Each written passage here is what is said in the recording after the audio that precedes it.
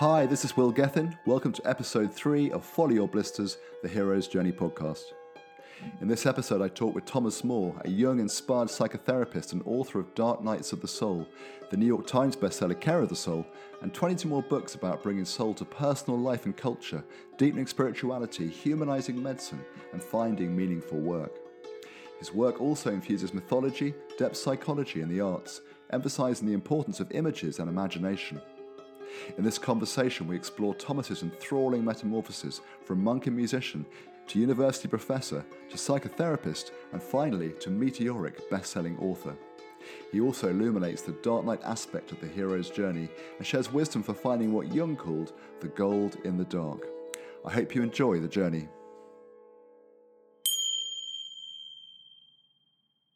Good morning. Well, it's actually afternoon here in England, but good morning to you, Thomas, over in New Hampshire in the USA, where I believe it's about, we'll just start at 11 a.m. How are you doing today? I'm doing very well. A beautiful day here in New Hampshire. Excellent. And have you been up for long today? You've been up writing early, or how's your day evolving? No. I stay up late at night, and I get up a little bit late. So I think I got up at 8 o'clock today. Okay, that sounds civilized. So Thomas, I'm a huge fan of your work, and we of course met when I hosted you for a couple of talks in Cheltenham at the Isbourne Holistic Centre back in I think it was around 2008, and I'd recently. Long ago, wow. Yeah, time does fly, doesn't it? And I'd recently read one of your many books at the time, which was, I think, the impetus for me calling you or emailing you at the time, called Dark Nights of the Soul. I'd also read the Care of the Soul, but Dark Nights of the Soul particularly really spoke to me about that time, about a Dark Night of the Soul I'd recently just been through in my own life, which ended about 2004. And your book really helped me make sense of that time, just as Discovering the Hero's Journey sort of around the same time or just before had done. And they were both very useful maps and really shed some light on what I'd experienced and helped me to make sense of it. So in part, I wanted to interview you for this podcast as I was struck by the similar pattern of the Dark Night of the Soul and the hero's journey, particularly the dark wood stage of the hero's journey. And we'll talk more about that later. But before I hear about your own the chosen experience of living the hero's journey, which you're going to discuss, or we're going to discuss today, which may also, of course, be a dark night of the soul. It might be helpful just to get a sense of what a dark night of the soul is, or to describe to our listeners what a dark night of the soul is and how it can be a useful healing journey or journey of transformation. Well, a dark night of the soul, the phrase comes from a Christian mystic, John of the Cross. He wrote a poem called Dark Night of the Soul. He was referring to what happens to mystics, when they're trying to become, trying to rise very high in their meditation and in the perfection of their life. But I took that phrase to mean the ordinary darkness that comes over us in our lives, I think more than once in a lifetime, maybe several times, where I don't like to use the word depression. That's too clinical for me.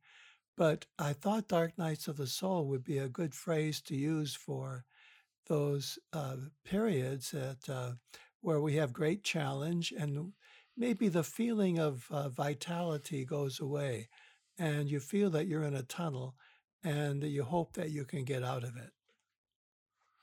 Okay, brilliant. Thanks, Thomas. And before we dive into hearing about your lived experience of the hero's journey and the journey arc that you've chosen for today, I'd love just to get a sense of where you were at before that journey began. So if we could just rewind the clock briefly for some background, I'm really interested to hear about how you became a monk at the early age of just 13 up until you were 26, a huge chunk of your formative early life. And as you know, I also interviewed your old friend Satish Kumar for this podcast recently, who also curiously took that monk's path during his early years. Can you give me a brief overview of your foray into monkhood and how it came about, and tell me a bit about your time as a monk and how you found that experience? Yes, I grew up in an Irish Catholic family in Detroit, Michigan, and it was just a natural thing for a young man who had was fairly good at school and well behaved. The nuns looked at you and said that you'd make a good priest, and I think they kind of shepherded me toward the priesthood. And when I was going into my 13th year, I had seen people, young men ahead of me, going off to this seminary and monastery, and they were people I admired a great deal. So it was quite natural for me to leave home at that time, although it was difficult to leave my family, very difficult. But I left, and right away, in the first, secondary school or high school years, it was a monastic lifestyle with meditation, wearing robes, black robes, and studying the classics and studying Latin and Greek. So I got right into the monk's life, and then when I advanced further, I went to another city, Milwaukee, and then over to the north of Ireland. I was in Northern Ireland for 2 years studying Oh, wow. philosophy. And that was my first experience in Ireland. And since then, I've kind of adopted Ireland as my other home. But I had a wonderful experience there. But all my courses were taught in Latin for 6 years. The classes I took were actually spoken in Latin. And I had to do my exams in Latin as well. So that was quite an interesting Wow, that sounds meet. pretty heavy going. I remember I was 19 years old, and the professor asked me the difference between essence and existence, and I had to answer it in Latin. My 19 God. years old. It's kind of amazing now. I don't know how I ever got through it, but I did. So were you And fluent in Latin? I wouldn't say fluent. Some of my teachers were, but I was good enough that I could answer those questions. Yeah.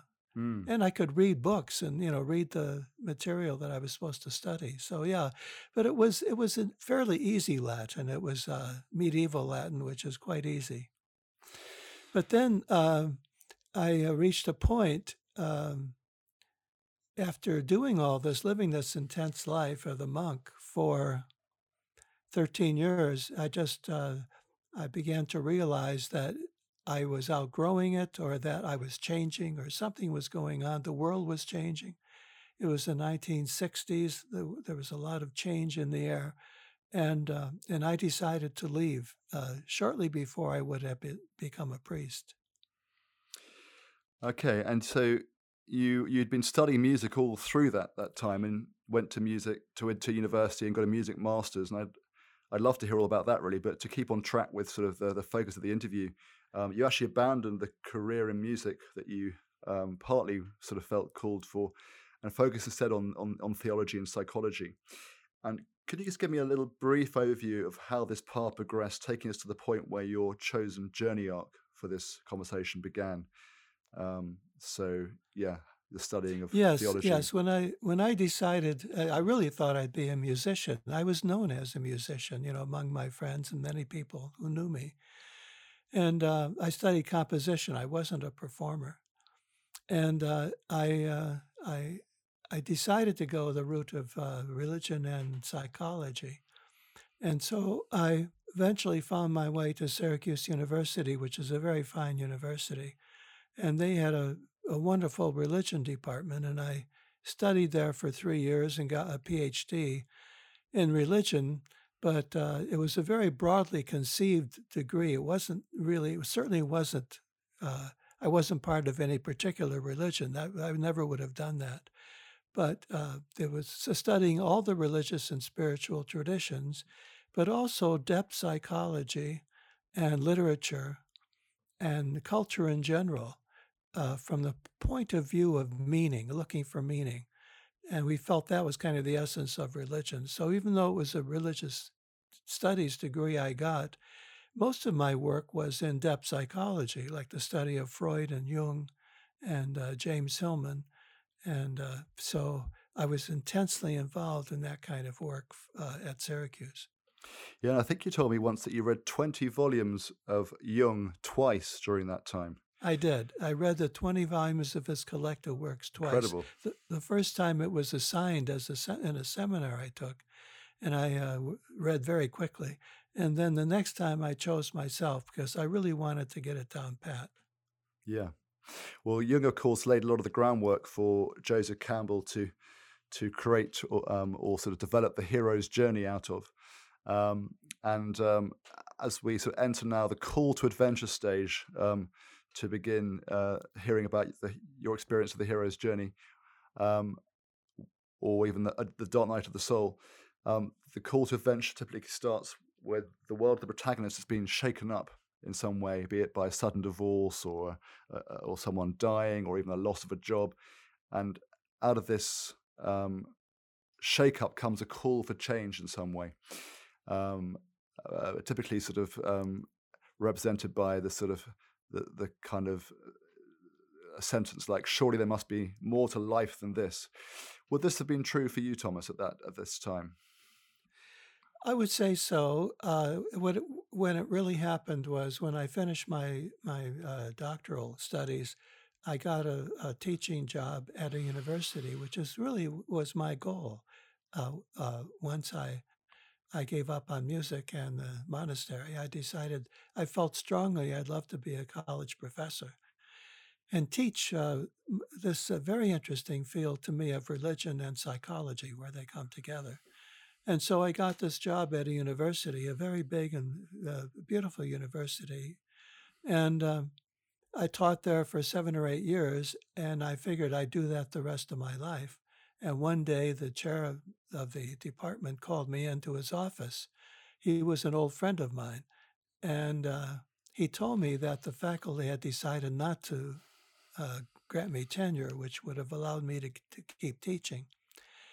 So in that moment to me, when he told me that I wouldn't be there at the university anymore, I felt that was at that very second, that moment, it was a big change. Like I felt the world fall out from under me because that's what I had in mind. And I had no options. I had no other options. I never considered anything else.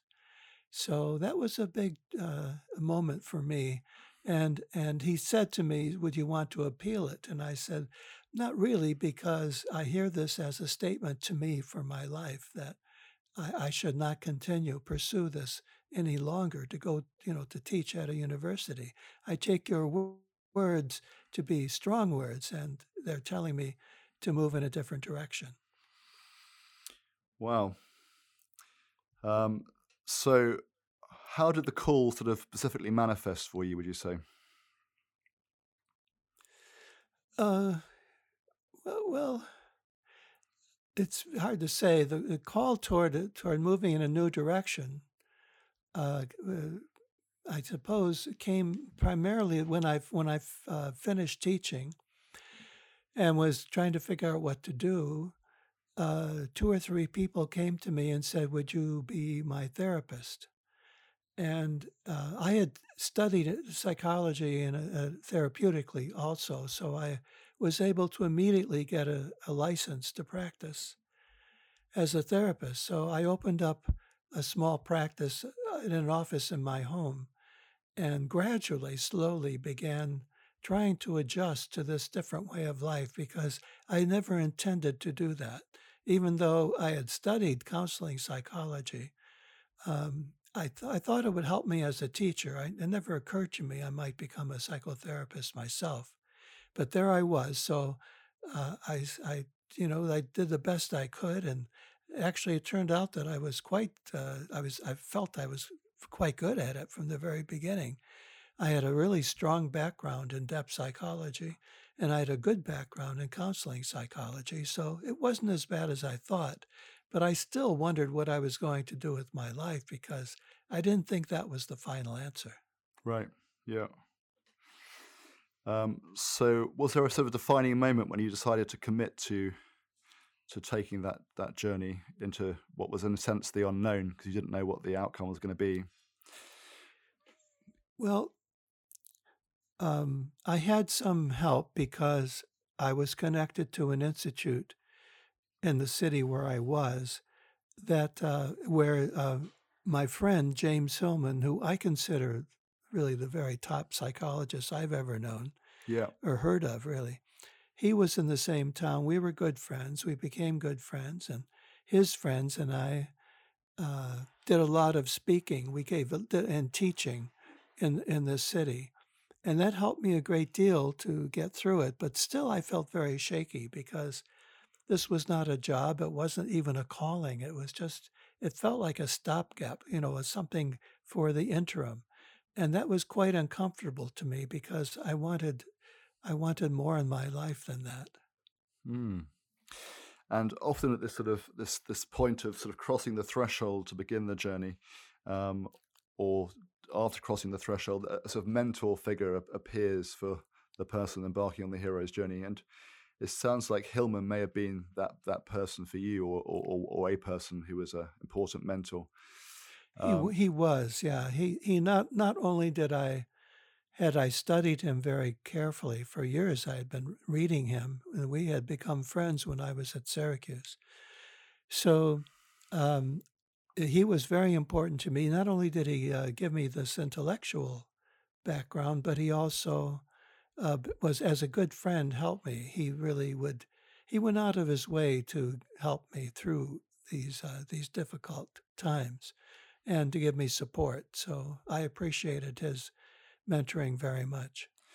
And in the stories and myths and fairy stories in particular, there's the mentor often sort of presents a sort of magical gift or talisman, and not that Hillman necessarily gave you such a magical gift. But was there something specific that he gave you that felt really helpful at that time, by way of a gift?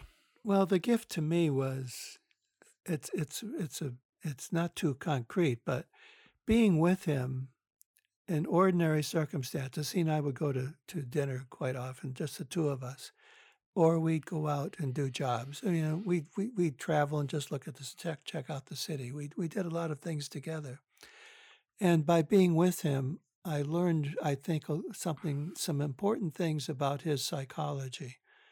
And later, I practiced this as a therapist, and I still do today. And I write about using his work a great deal for my work.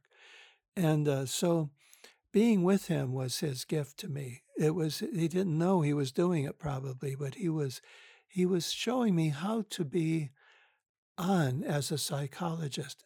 By the term psychologist, what we mean is different from the public.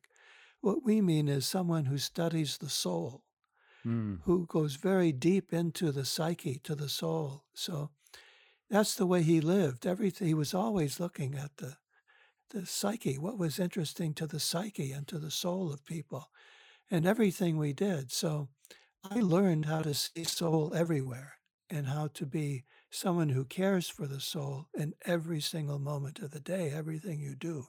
I learned that not from him telling me, but from watching him do it. Well, it sounds like he was a pretty inspiring sort of soul partner. He was. He really was.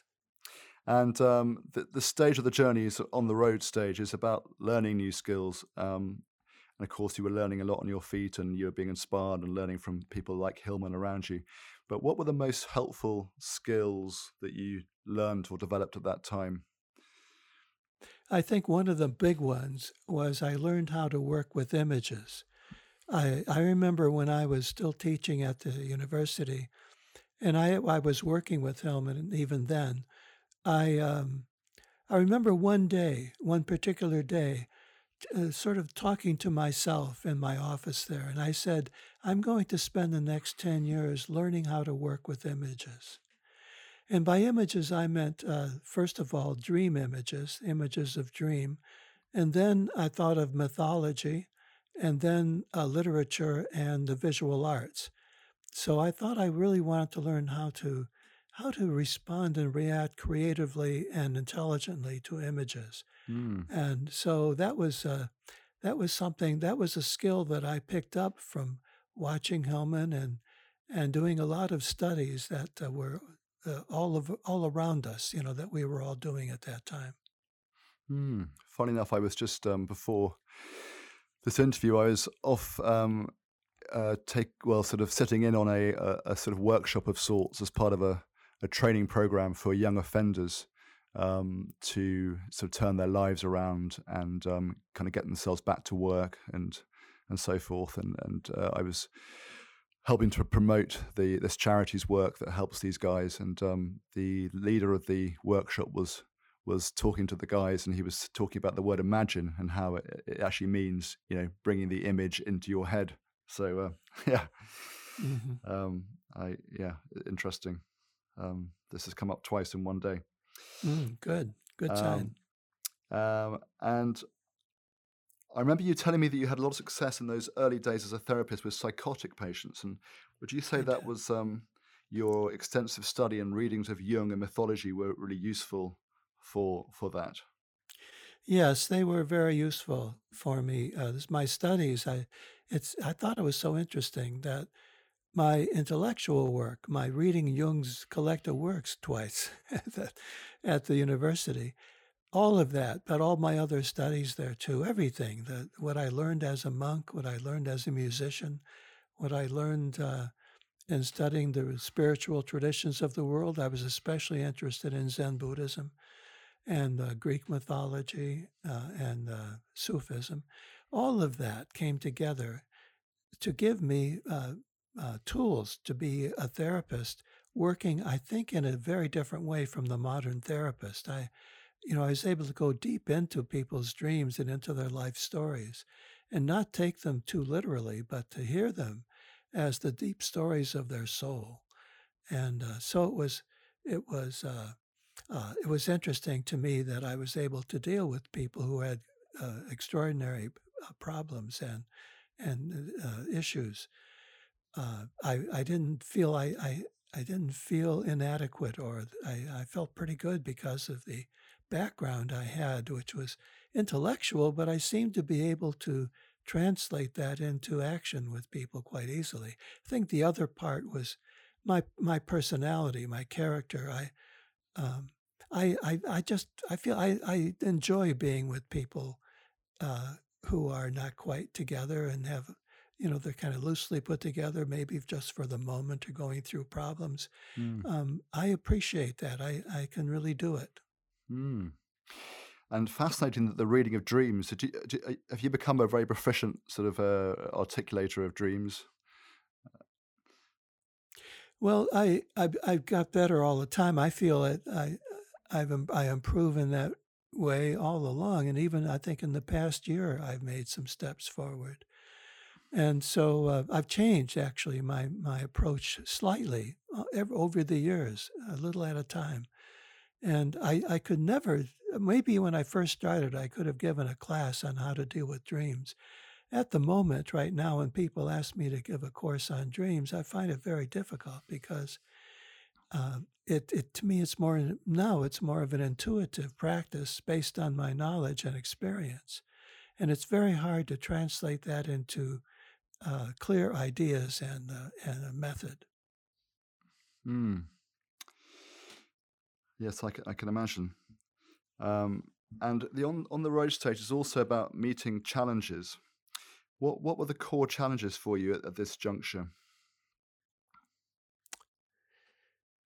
One of the big challenges was making a living.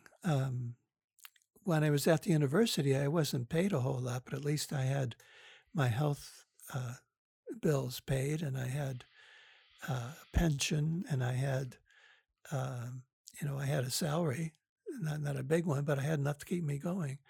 Once I stopped teaching, I had to do all this on my own, and that was a bit of a challenge to try to do what I wanted to do. I didn't want to get a job. I knew a job would not help me. So I tried a couple of jobs and they really didn't work at all. So I knew I had to be on my own. And I've never been able to do therapy all day long. It's just not what I want to do. I wanted to write. I wanted to be a writer. Eventually that became clear. Right. And so was the desire to be a writer, something that was there from the beginning, or? No, I never felt I was going to be a writer. No, I thought my friends were. I'd have many friends who were good writers. I never saw myself as a writer. But what happened was after I had been practicing therapy for a while, and I knew I was doing it in a way that I think most therapists don't do it. I thought, I want to write this. I want to write up what this is all about. I was calling it Care of the Soul, which is actually, that phrase is a direct translation from the Greek psychotherapy. So I was calling it that. So I decided to write the book. And once I got writing, this happens to a lot of people. Once I got writing, I loved writing so much that I just wanted to keep doing it. And I haven't stopped ever since. I've just been, and I do identify myself now primarily as a writer. So just rewinding a second, because I know that your first book was a really great success, and I have a sense that the dark wood stage of the journey, which we were just sort of probably entering with your financial challenges. Oh, yes.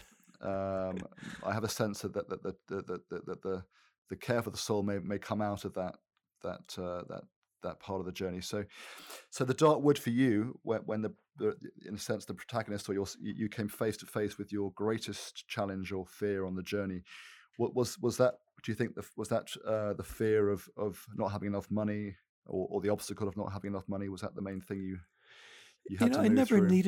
I never needed much money. When I was living by myself, I didn't really need much. I didn't make much, and I felt fine. I had a good life. But I also knew that my life really wasn't. I wasn't on my adult phase yet. I felt I was still too young and trying to. Still having to really find my place in the society and in life. And I did want to do something more. So that was difficult for me because everything I tried did not work. And so I was unsteady really until I turned 50 years old. At that time, I got through this phase. But up until then, I think the biggest challenge for me, the dark wood you're talking about, I think was that I couldn't make it in the world too well. I applied for teaching positions and I was rejected. I sent manuscripts to publishers and was rejected. So I had a period of a lot of rejection and not being able to really find my place. Okay, and so moving through that, you started to write this book, Care for the Soul. And tell me about that book and how that came about. It was a book, as I said, primarily based on my experience now as a therapist. Yeah. And all of my ideas. I felt that I had got a lot of good ideas from Jung and from Hillman and people associated with them. And that included the study of a great deal of very ancient texts, very ancient books, and Plato. And I studied Renaissance magic, Italian Renaissance magic, and astrology. I mean, I studied a great deal of things. Intellectually, did a great deal of study, and I felt that I could put that together in a way that the ordinary person might be able to understand it. The thing I often say about that is that my father was a plumber. I did not come from a family of intellectuals, or no one went to college in my family or university in my family at all. So I was the first, and it wasn't natural for me to be in that realm of the intellectual. So I thought that maybe I could write these ideas in a language, in a way that the average person might understand. I didn't want to write down in any way, but I wanted to write in language. I felt if you can't put something in plain language, then it probably isn't worth talking about. So I decided to write this book in a way that people might be able to understand. It's still beyond a lot of people. Some people find it difficult, but it's on that edge. All my writing, I feel, is on the edge between the academic intellectual and the ordinary person. Okay, and that book ended up being a huge success. I think yes. I think you told me it sold 3 million copies worldwide to date, Yes, yes, approximately at this time. And yes. did you get much of an advance at the time? Yes, that was another thing. I had no money, and I found an agent through a friend, and the agent arranged an auction to auction this book off to a group of maybe 10 publishers.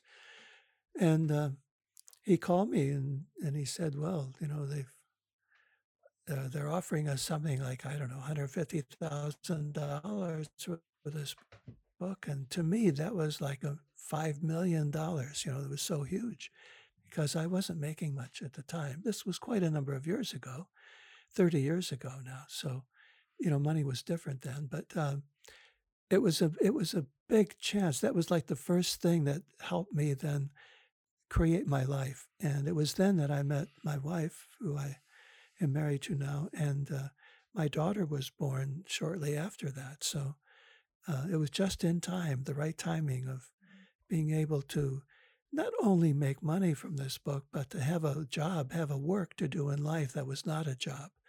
And that's what it gave me, and it still gives me. That Wow. one book still gives me my life. So really, sort of turning that period around time of turning 50 was a huge time of really coming into your own. It With was. a smorgasbord of treasures from, you know, a huge book deal and a marriage and a child. You must have been sort of hitting the sort of new peak of bliss in your life around that time. Was it? Yes, Did it it feel was. amazing? Was it? Was it really? Do you remember it as a really sort of fantastic, sort of really joyful time? Or I It guess was. with that, there's no doubt lots of challenges that are lurking as well, because there's quite a lot of stresses to make it all happen, and you're going out into the world. And but I guess yeah, it must have been a happy time. Oh, generally, it was a very happy time. Yeah, Mm. definitely a very happy time. Uh, yeah, it was. It was also a time that was a little difficult to deal with because suddenly I was in demand everywhere. People all over in different countries and different fields. People in medicine and people in in religion and spirituality. All these people were asking me to come to them, and suddenly I had so much work to do. It was way beyond me, and it took me a while to figure out how to deal with it all. There's the saying, well, the saying, but also sometimes people say that it's almost sort of better being on the journey to where you want to get to. When you get there, it's like, oh no, now I've got to deal with the reality of what that means. It's not just the fun, creative part of dreaming and visioning and getting to that place. You're actually there, and you have a whole new load of challenges when you get there. Well, it was much, those challenges were a lot easier to deal with than the ones before. I was very happy Yeah, to have that development. And some people, astrologers, might say that that was at my Saturn return at 50. right. So, you know, it was a time when things happened in a lot of people's lives, and it certainly happened in mine. That's interesting. Yeah, I had a very big Saturn return at 28. Hmm. Um, is my next one at 50, or no? I probably had some. It's every 7 years, isn't it? Yes. So I've had some in the meantime, but 50 is like going to be a big one for me, presumably in the next. Well, I turn 50 in a couple of months' time, so Oh, my goodness. that's Wha- all ahead of me. That's wonderful. That's wonderful. So the publishing deal, in a sense, or well, this whole thing of a book deal and getting a life and um, having money problems solved and having a new family, that was the treasure of your journey. Um, but I'm sure it's brought you um, also a life of meaning and purpose, with many wonderful books then sort of to write in the future going forward. Um, and yeah, does that feel like the treasure really for you? Oh, absolutely. Yes, it was. It was just what I was looking for. I was looking for a way to be in the world, and it really put me in the world. You know, I mean, in a way, when I when I first started writing, I didn't. I was just thinking of local people around me might read my book, and then when I published Care of the Soul, people from many countries are writing to me, and many different sorts of people from all over the world, and I had to change my whole perspective and realize now I have to be part of this bigger world. And that was wonderful, but at the same time, it asked for a shift in the way I saw myself.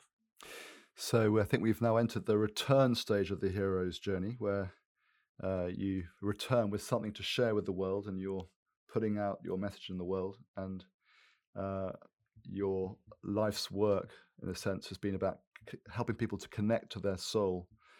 So, would you say that, in essence, has been what you returned with to share for the greater good? The Yes, I think that was the main thing, that I had something now to do and to offer the world. And people were I still, even this morning, I've received messages from people in various places telling me that they have, how much the books have meant to them. So that happens to me every single day, and it probably has every day for the past 30 years. So, puts me in the world, and that was a great gift. So that gift keeps coming to me. That's great. That's wonderful, Thomas. Um, the other thing about returning is that sometimes the protagonists can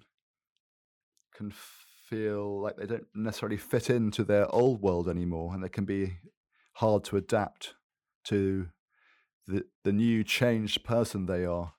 Um, did you find that at all? Did you find it difficult to adapt, having sort of returned, in essence, with your book?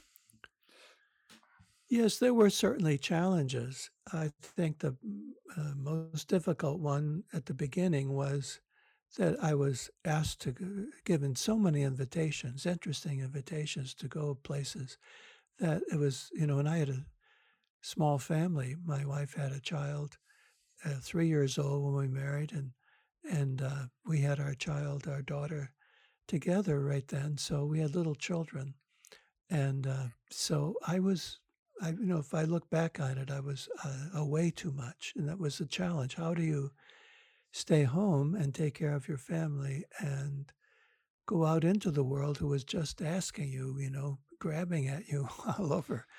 How do you do that? I don't think I did it terribly well, but that changed over time a bit, and it's really interesting now during the times of COVID for me to be sitting at home and not traveling at all, because that's been part of my life since then, of going around the world and Yeah. talking to people everywhere. Well, having just similarly to you, just had my first child, um, now 49. My little daughter is just past 1, and I can completely relate to how challenging that must have been from that respect of having this child, wanting to be a father and show up and be there for the child, but also having the world sort of putting all these demands on your time and taking you off to various trips. So yeah, I can see that would have been very difficult to navigate. It is. Yeah, it Yeah, was. yeah. Um, so reading Dark Nights of the Soul, I was struck, as I said, between the similarities between A Hero's Journey and A Dark Night of the Soul, especially the dark wood stage of the journey.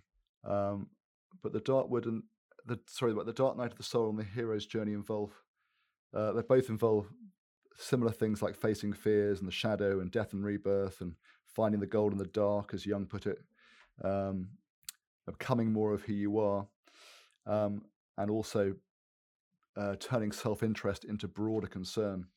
Um, I wonder, can you elaborate any more about how these two different maps kind of reflect each other? Well, one way that comes to mind is that in the Dark Night of the Soul, and John of the Cross says this, and Hillman used to say this message all the time, that the darkness itself gives you a gift. In other words, you don't go into the dark to find something light and bright, something that you can understand and something that is joyful right away. Actually, being in the dark and struggling and feeling fearful and wondering if you will ever get out of it, that is the light. That it's a dark light. It's a black light. It's not something other than the dark. You actually are transformed by the dark, not by a light in the dark. And I think that's really the key. And I think a lot of people don't understand that. Even people who teach this about the hero's journey, that it's not as sweet and as bright as sometimes it's described. Mm.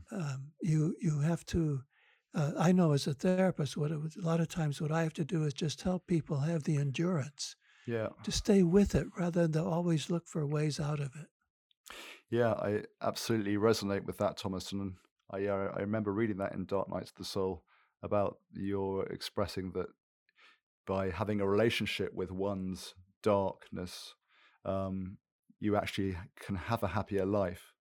But it's not, through just sort of connecting to some bright, sort of happy experience in that sense. I really resonated as well with how you described the sort of this, when in a dark night, sort of, I think you refer to Hecate, the patroness of darkness, the lunar light spirit, as you described her, as sort of shining, not a brilliant light that one might hope for on the darkness, or to clarify what we may be, the uncertainties or the things you want to find out, but more just sort of giving little intimations and hints. And it's like a sort of gradual sort of enriching process and darkening and process, rather than, oh, I've now worked it out. It's sort of a very subtle imbuement that sort of grows and kind of takes you somewhere. If you could sort of maybe clarify that a little bit. One thing I often say when I give workshops, I explore with people how to be in touch with their lunar nature, not just their solar nature. So this idea of sun and moon is very traditional. It's been used as basic principles of life, for centuries. So I talk about that. That's Hecate, and to some extent, and so she's the moon goddess, and I think that is possible then to realize that to be a really intelligent and a person with real values, you don't have to be solar, sun-like, and cheerful all the time. You can be in a place where in your ordinary days, when things are not going perfectly, when maybe you wish you had a different job or different work to do, maybe you're not really thrilled with the relationships you have in your life. That's the lunar life. That's lunar life. That's living in not outer blackness, but where the light is dim. It's not solar. It's not bright and cheery. So I think that's really a very useful way to think of human life, because if we think that it should be cheerful and sunny, then we're always going to be disappointed and have an extra layer of disillusionment. But if you understand finally that life, even at its best, has this dim lunar quality to it, and live it, and no, that's not, you also have a sunny part, but this is important as well. I think you can get along in life a lot better. Yeah, absolutely. I think it sort of makes me remember that book by M. Scott Pegg. I forget the title of the book, but he talked about how life is a struggle. Once you accept the struggle, it ceases to be such a struggle. The road less taken, maybe? The road less traveled, yeah, exactly. Less traveled, that's right. Yeah. And I also heard that someone said the other day that I think Jordan Peterson did a podcast interview recently where he talked about relationships and said something like that, if your relationship's less than 50% perfect, you tend to moan and think, oh God, I need to change the relationship. But actually, if it's so easy and works, there's a problem there. It's the challenge is important, and you have to work with that, not sort of run from it and think it needs to be better or easier. Yeah. In Dark Nights of the Soul, you also talk about how what is often diagnosed as depression can actually be a dark night of the soul, which, if left unmedicalized, can in fact be very transformational. You describe depression as a psychological sickness and a dark night as a spiritual trial. Can you expand on the difference between the two, if there is a difference between the two? Between a dark depression night and depression. Oh, yeah. Depression and yeah. Mm-hmm. Well, I think it's at some level they probably overlap, but I think when we use the word depression, we tend to take our darkness into the realm of medicine, and we're more likely to treat ourselves and others to treat us with medication, because and that's fine. I have always been in favor of medication for certain people who are depressed. It does help at some levels, but it's a different thing even if you are depressed clinically and are taking meds for it, and I've got this message from many, many people, readers who have told me this, Mm-hmm. that you can, even so, even if you are depressed, you can still see your depression as a dark night and find meaning in it Mm. and Okay. be transformed by it rather than just try to get rid of it at all costs. And I find I've had many clients over the years who come to me depressed. It's not easy to deal with depression, but I find that by making that shift toward the search for meaning, that this is a meaningful experience, people get used to that, and they don't want to go back to the notion that they are medically depressed. And it becomes very important to them. In fact, even sometimes I may slip up and forget myself that what I'm doing with it. And they say, wait a minute, stop. We're talking here about a dark night, not about a depression. Okay. Yeah.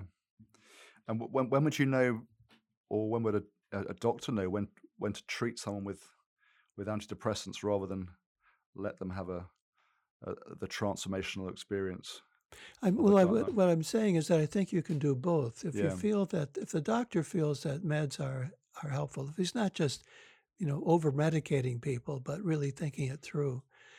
If a person then, and there are a lot of people who could benefit from medications. If they do, they can still at the same Yeah. time No, I get that. Yeah. find somebody else to Yeah. translate that. Yeah. Yeah. Okay. And you write that artists often create their best work out of emotional darkness, and recommend in your book about that anyone going through a dark night uh, express their experience in images that convey their personal truth, which of course you do via your writing your books, and others write songs or poetry. But can you say a little bit about the power of expressing a dark night in words, and maybe give some guidance for how this can be practiced effectively? That's one of my favorite themes. In fact, when people ask me about that book, Dark Nights of the Soul, the first thing I think of is the role of the arts and beauty in Dark Nights. So, in terms of expressing and finding images for the Dark Night, I think that you can do that, as you say, in many different ways. You can do it with words by just writing a diary, or just letting the words come out of you. Or you can do it by painting and sketching and drawing, or you can do it with music, writing music, or playing music, either playing it yourself or just having music playing around you. And the idea is, and this is a very ancient idea, that you can do two things. One is to play cheerful music or to make cheerful images to offset some of the heaviness of the dark night. That's okay. But they say, the traditions say, that doesn't really cure the dark night. It doesn't really help it. It's a temporary thing. The alternative is to play music that takes you deeper into your dark night and allows you to feel it more deeply and maybe reflect on it. And so I would say, let's say if you were in a dark night and you wrote a poem, if that's your thing, if you can write poetry, write a poem about your experience, that will give some objectivity to your subjective experience of the darkness. Yeah. And that gives you some relief, just having it outside yourself. Yes. Yeah. There you can see more about it, because a lot of times we don't know much. All we have is this emotion. And what we need is something beyond emotion that helps us see the nature of the dark night and what is going on. It does have content. Some people think it's just a mood, but the dark nights do have content. They may go back in childhood. They may be, your reflection may take you way back into your early years. That's very common. We think the dark night is something going on in the present, and often it is something from long ago. Yes. Yeah. So yeah, I can see writing and expressing in these ways can sort of bring things out really onto paper, or into the light, in a sense, bring them into sort of clarity in some way. I'd like to say another thing about that. Uh, in the Middle Ages, Saturn, the god Saturn, or the planet Saturn, was called, well, he was the patron of artists. And artists were called those people born under Saturn. And it's funny because Saturn is also the planet and the god of depression. Oh, wow. So there is inspiration in that depression. Yes. And beauty. I think what we have to understand that real beauty, when you see beauty in the world, that's very real and it's not sentimental. It has some darkness to it. And so that's important too. It's not entirely dark usually, but it has some darkness. And some darkness darkness usually has some beauty. And if you can be in touch with the beauty, that helps you get through it. Yeah. Okay. Thank you, Thomas. Now, you mentioned to me before that you actually had breakfast with Joseph Campbell on a couple of occasions. Can you tell me how that came about? Yes, I was at the Syracuse University, and one of my professors, Houston Smith, was a very well-known, at the time, a very well-known person in the field of world religions. And he was invited to go to the conference. I forget what it was, a conference of spiritual leaders and teachers. And he asked me if I wanted to go with him. He thought I might like to see what was going on there. It was quite a ways away. We had to fly a couple thousand miles, I think, and get there. And we were on the bus coming from the airport to the setting of this conference, and I heard this person in the back. I felt he was kind of pontificating. He was talking very loudly in a very strong New York accent, and I thought, who is that person? And it was Joseph Campbell, and people love to hear him because he was so good at expressing himself and finding good language for the difficult ideas he was trying to convey. And then when we got to the conference, I think we were there for at least a week. So I had plenty of opportunities to meet everybody there, and one of them was Campbell. And we arranged to have breakfast a couple of times so I could talk to him at length about some of the questions I had in relation to his work. And was he able to answer your questions? Yes, he was very good. I have to say, those of us in the field of religion, we were probably religion snobs. We felt that we knew so much better than people we had studied. We thought that Campbell was kind of a popularizer, and he took ideas that we studied in great detail. He kind of made them quite simple. And so that was something that an aspect of his work that some of us didn't appreciate too much. But actually, for myself, I spent a lot of time. When I was a doctoral student, I read The Hero with a Thousand Faces. And I made a point to read all the mythologies that he referred to. It was like an education in mythology for me to do it that way. So I don't think he was, he didn't go into all the details that a scholar would like to have, but he could speak to intelligent people about mythology. And I was interested in talking to him because even then I think I knew that's what I wanted to do in a certain way myself. I wanted not to write down to make things too simple, but I wanted to be able to find language well written that the average person could read and might find some challenge, but be able to read and enjoy.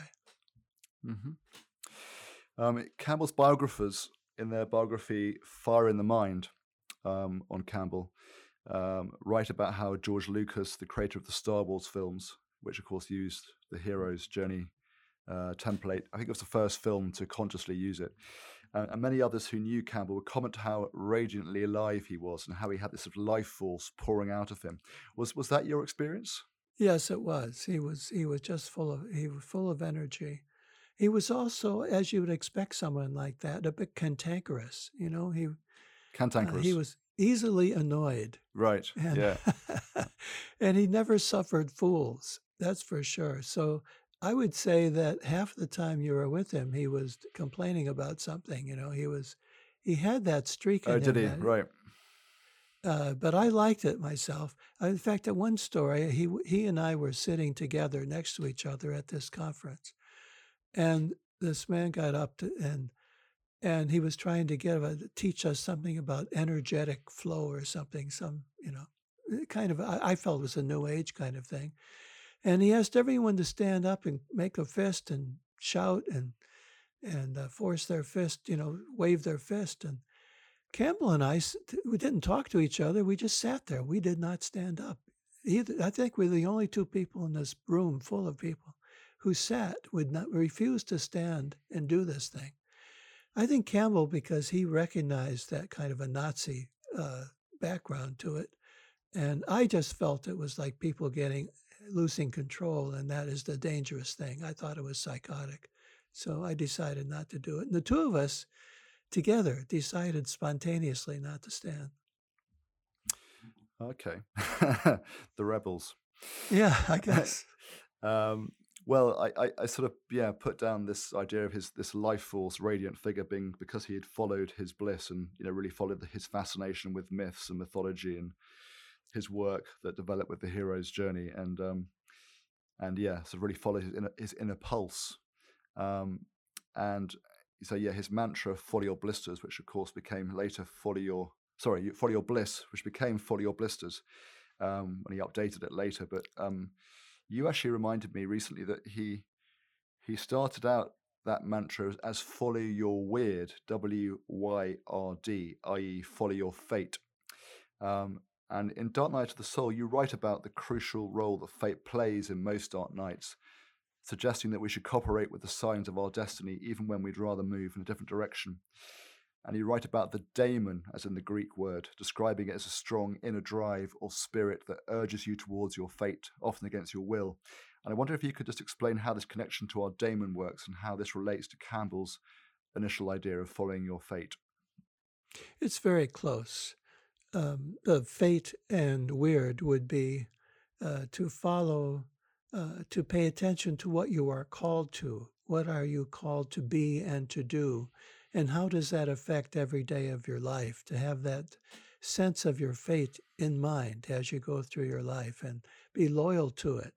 And if it changes now and then, to change with it, or it may not be clear at first, and it may take your whole life to be more clearer about what it's asking you to do and to be. I think in most people's lives, you discover it. Like for me, I felt it was at 50. I began to see what my fate was, and I didn't know it before then. Interesting. But and I had to, am I going to be loyal to it, or am I going to, I could exploit it. I think some people do exploit those things. People were asking me to create schools and training programs and what I was doing. I felt that would be a betrayal of my fate. I felt that that's not what I was called to do. I was called to be a writer, to write as an individual person and not to create any kind of school. So I didn't do it. I didn't think it was my thing. It wasn't what I should do. It was an ethical decision, I think, not to do that. And so I didn't think about it afterwards. I know people made a lot of money doing that sort of thing, and I didn't worry about that. I don't care, because I think it's terribly important to follow your fate. Now the daimon, I call it daimon because in the Greek it's spelled differently. The daimon is something a little bit different in that it is felt more as an inner guide, a strong, forceful, energetic inner guide. And this is discussed by many people, like Socrates talked about his daimon, and W.B. Yeats discussed his daimon. Hillman talks about the daimon. Jung writes about the daimon frequently. So, and Rollo May, the wonderful psychologist, wrote a great deal about the daimon. So it's a common thought in some ways that in adept psychology, what I would call real soul psychology, the daimon plays an important role, because that inner sense of who you are, what guides you, it's a little different from fate, which is a little kind of way out there and beyond you. The daimon you feel inside. Socrates says you feel it more as telling you what not to do than what to do. I'm not sure that's true of everyone, but for him that was true. But I find that the daimon is this inner thing, the inner guidance that may urge you to do something, and it may get a hold of you, and you can't stop thinking about something you want to do or to accomplish. And it might be some strong inner urge not to do something. At any rate, following the daimon, all these teachers I mentioned to you recommend following the daimon. And I think even some poets, like I'm thinking of Anne Sexton, American poet, wrote, she didn't use the word daimon, but she used the word angel, I think, in a similar way. So it's a teaching that we can listen to. Emily Dickinson, too, writes about similarly about the daimon. So she doesn't use that word, but anyway, we have all these people teaching us to follow our daimon, and I think that's really essential. Okay, that sounds interesting. Yeah, I'll look into following my daimon. Maybe like you, I'll also sort of discover my fate to follow at sort of around 50. Yes, I hope so. I wish that for you. And you're currently working on a book called The Jade Sutra's 9 Gateways to Bliss, which you kindly slipped me a sort of an introduction, a first chapter on to get a sense of it. And the sutras are in Eastern wisdom tradition, rules of life, I gather, and the bliss here that is sought mirrors the Sanskrit word you explain, Ananda, which is so often written about in India's great spiritual writings, the Upanishads. And Ananda, of course, is the word from which Campbell found his inspiration for folly or bliss. And you describe Ananda as referring to, I quote, the utter joy of being in tune with yourself and the universe. Yes. And the book shares 9 keys to access this Ananda quality. Can you share just one of these ways, perhaps the most important one? Well, I go through several kind of in a row, there are 9. So the first one is the relationship to the infinite. I think it's terribly important for us to have an opening out of this closed world that we live in. Science really has opportunities for us to look into the world and gives us teases into a bigger world. But I think the religions and spiritual traditions are important in making a much bigger tear opening in that closed universe in which we live. It's terribly important to have that. Now, some religions, maybe all religions, there's most of them, eventually close that opening. It closes up because religions lose their initial visions very often, and they become closed systems. That's unfortunate, but it's the way religion works, I'm afraid. But if you can find a teacher or a system or writings that can help you open yourself up to a world that is mysterious, that is not fully described and researched and understood, and that there are mysterious things happening in our everyday lives. And if you can live that way with the openings to the mysterious, that is a way to live with the infinite. And I make that my first step in these 9 steps towards Ananda. I'd like to also say, you mentioned my good friend Satish Kumar. Yeah. A number of years ago, I was down in Devon with Satish, and he gives talks at Schumacher College there. He did anyway every week. He'd come and give a talk, kind of a fireside, simple talk. And he asked me one day when he came, he said, "What would you like me to talk about today?" Because I was teaching there for 3 weeks and I had students there. And I said, "Please talk about Ananda." And I'll never forget Satish's talk about Ananda. He did not talk about it in these exalted spiritual terms.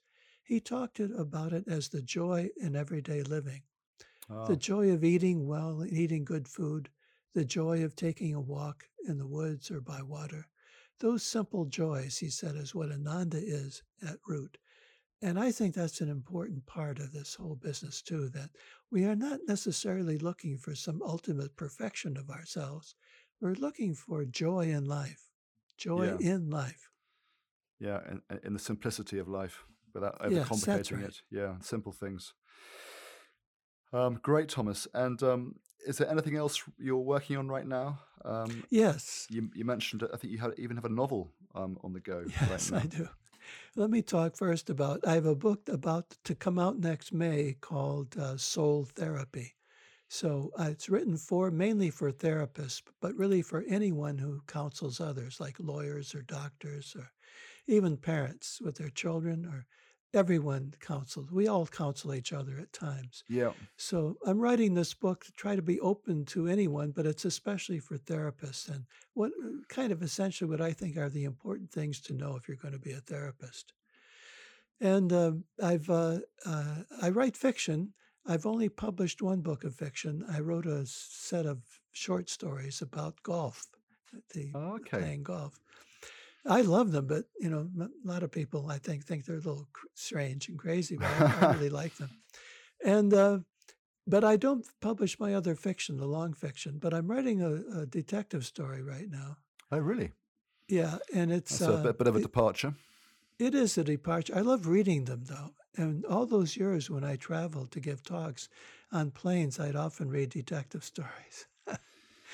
And I think there's a connection between the mystery of detective stories and the mystery that I'm talking about in terms of the spiritual life, those mysteries. It's very interesting. I think there's more going on in detective stories than we realize. And so I wrote this one, and the subplot, the underlying theme of this story, this detective story, is that Jesus was a Buddhist, that Jesus began as a Buddhist. So I'm able to explore this interesting theological theme of the possible influence of Buddhism on Jesus, and with all of its controversy, but explore within a fiction, and I really enjoy that. And do you think he actually was a Buddhist or Well, I'm integrated? fiction, But do you think he might have been? I mean, there's a book, isn't there? Jesus. I think Jesus it's definitely lived in India or died in India or something. Yeah. Well, it's not that one so much as that's certainly true. I don't know about that. We do know, it's interesting, as I've read, that there were 3 ships leaving the general area where Jesus lived. I mean, on the Mediterranean, ships leaving for India per week in his lifetime. It's very possible he could have gone there. There were people coming down from India into his area before his lifetime. And they settled in near Alexandria, right outside Alexandria, Egypt. And there are some scholars today who really think the evidence is strong to at least consider that these were Buddhists who had a community in Alexandria, and it's possible that Jesus was there. Oh, wow. That's interesting. I think it's an interesting thought. I like it myself. It's not just about trying to get religions together, but to give a much deeper background to who Jesus was and what his teaching is. Well, that sounds interesting, Thomas. I'll look forward definitely to reading that novel.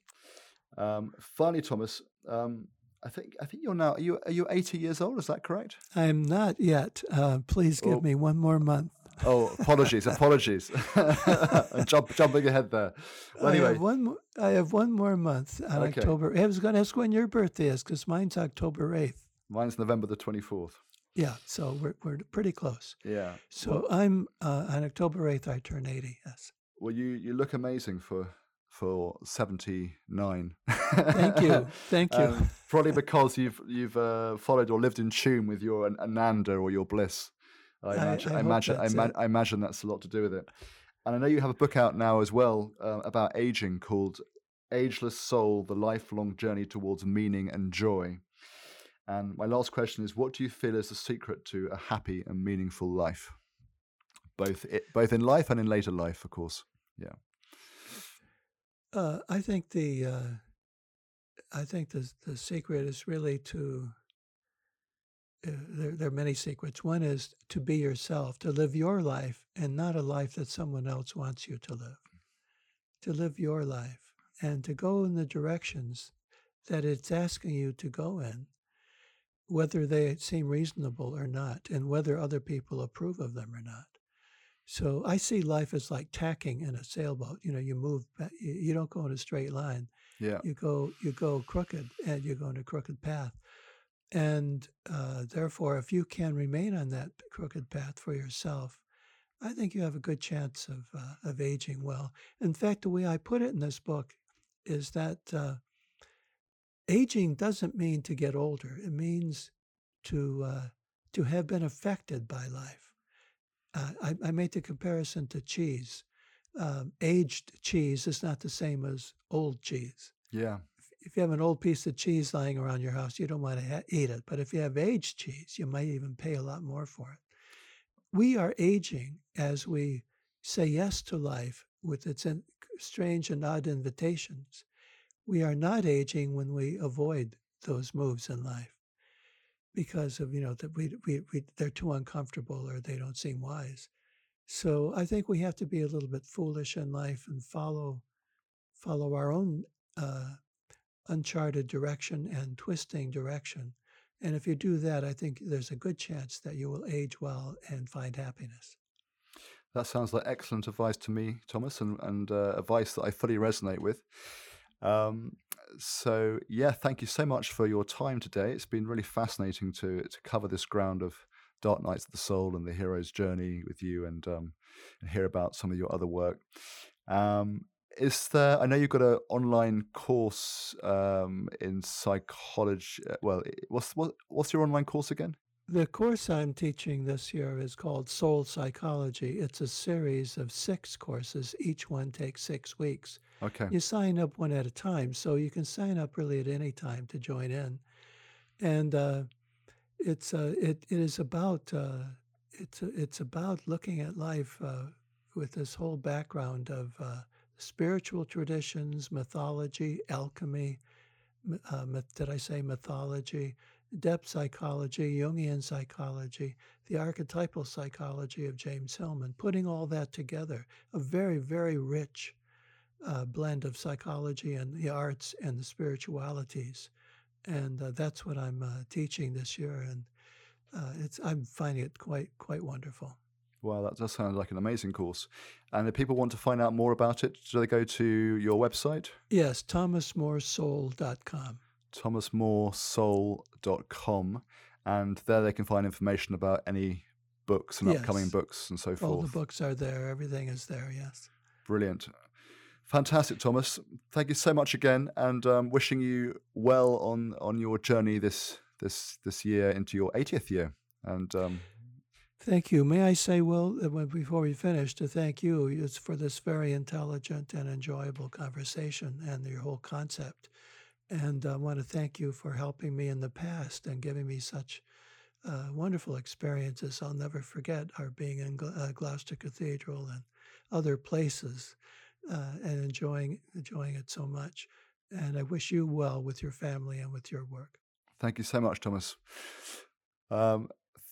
Okay, so see you soon, hopefully, down the line.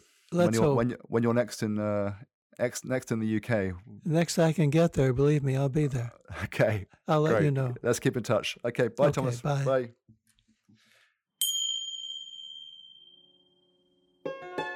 Thank you for listening to Follow Your Blisters. If you've enjoyed this episode, please stay tuned for more lively, inspiring conversations released bi-weekly on Wednesdays on Apple Podcasts / iTunes, Spotify, and other channels. You can subscribe on Apple Podcasts, where any reviews would be hugely appreciated. You can also find out more about this podcast on consciousfrontiers.com, where you can sign up to receive news and updates. Big thanks go to Ike Morland for editing and recording this podcast, to Michael Tyak for the music, and to GFM Radio here in Glastonbury for lending me their studio. Finally, if you have friends who you think would enjoy or benefit from this podcast, please do spread the word. Thanks a million.